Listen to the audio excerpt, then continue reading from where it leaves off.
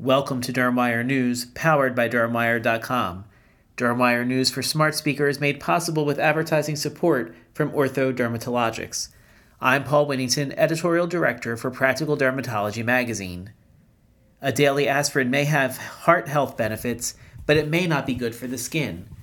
Men who take once daily aspirin have nearly double the risk of melanoma compared to men who don't, a new Northwestern Medicine study suggests. Women who took daily aspirin do not have an increased melanoma risk, the study showed.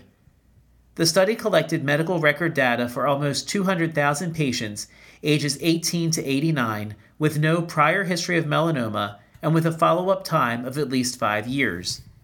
Senior study author Dr. Beatrice Nardone, Research Assistant Professor of Dermatology at Northwestern University Feinberg School of Medicine, suggested that increasing patient education about sun exposure, avoiding tanning beds, and getting skin checks by a dermatologist is important to reduce the risk of skin cancers. This does not mean men should stop aspirin therapy to lower the risk of heart attack, she stresses. The study was published in the Journal of the American Academy of Dermatology.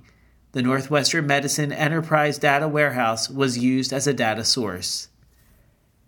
Thank you for listening to DermWire News, powered by DermWire.com.